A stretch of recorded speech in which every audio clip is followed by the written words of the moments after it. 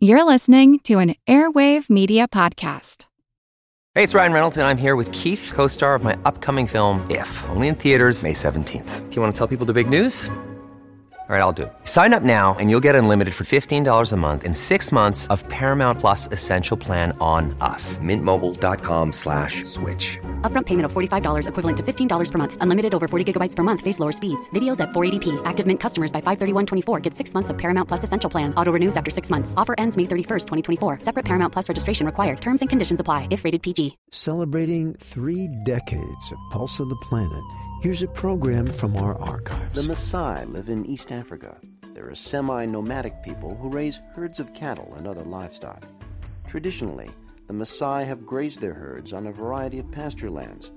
Slowly but surely, their use of these lands is being restricted. I'm Jim Metzner, and this is the Pulse of the Planet.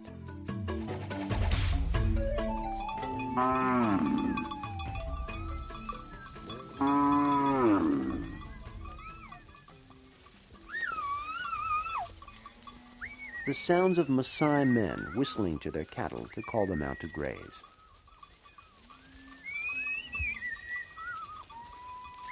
The Maasai production system basically depends on rotational grazing that can sustain livestock throughout the wet season and through the very hard time of the dry season, and if not properly managed, can lead to heavy losses of livestock.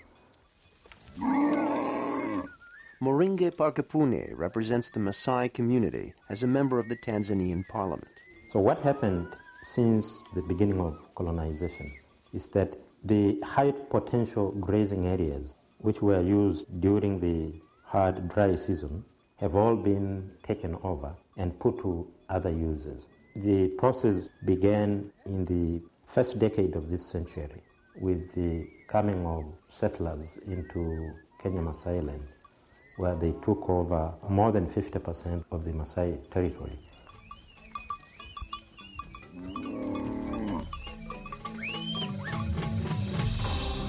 This archival program is part of our 30th anniversary celebration.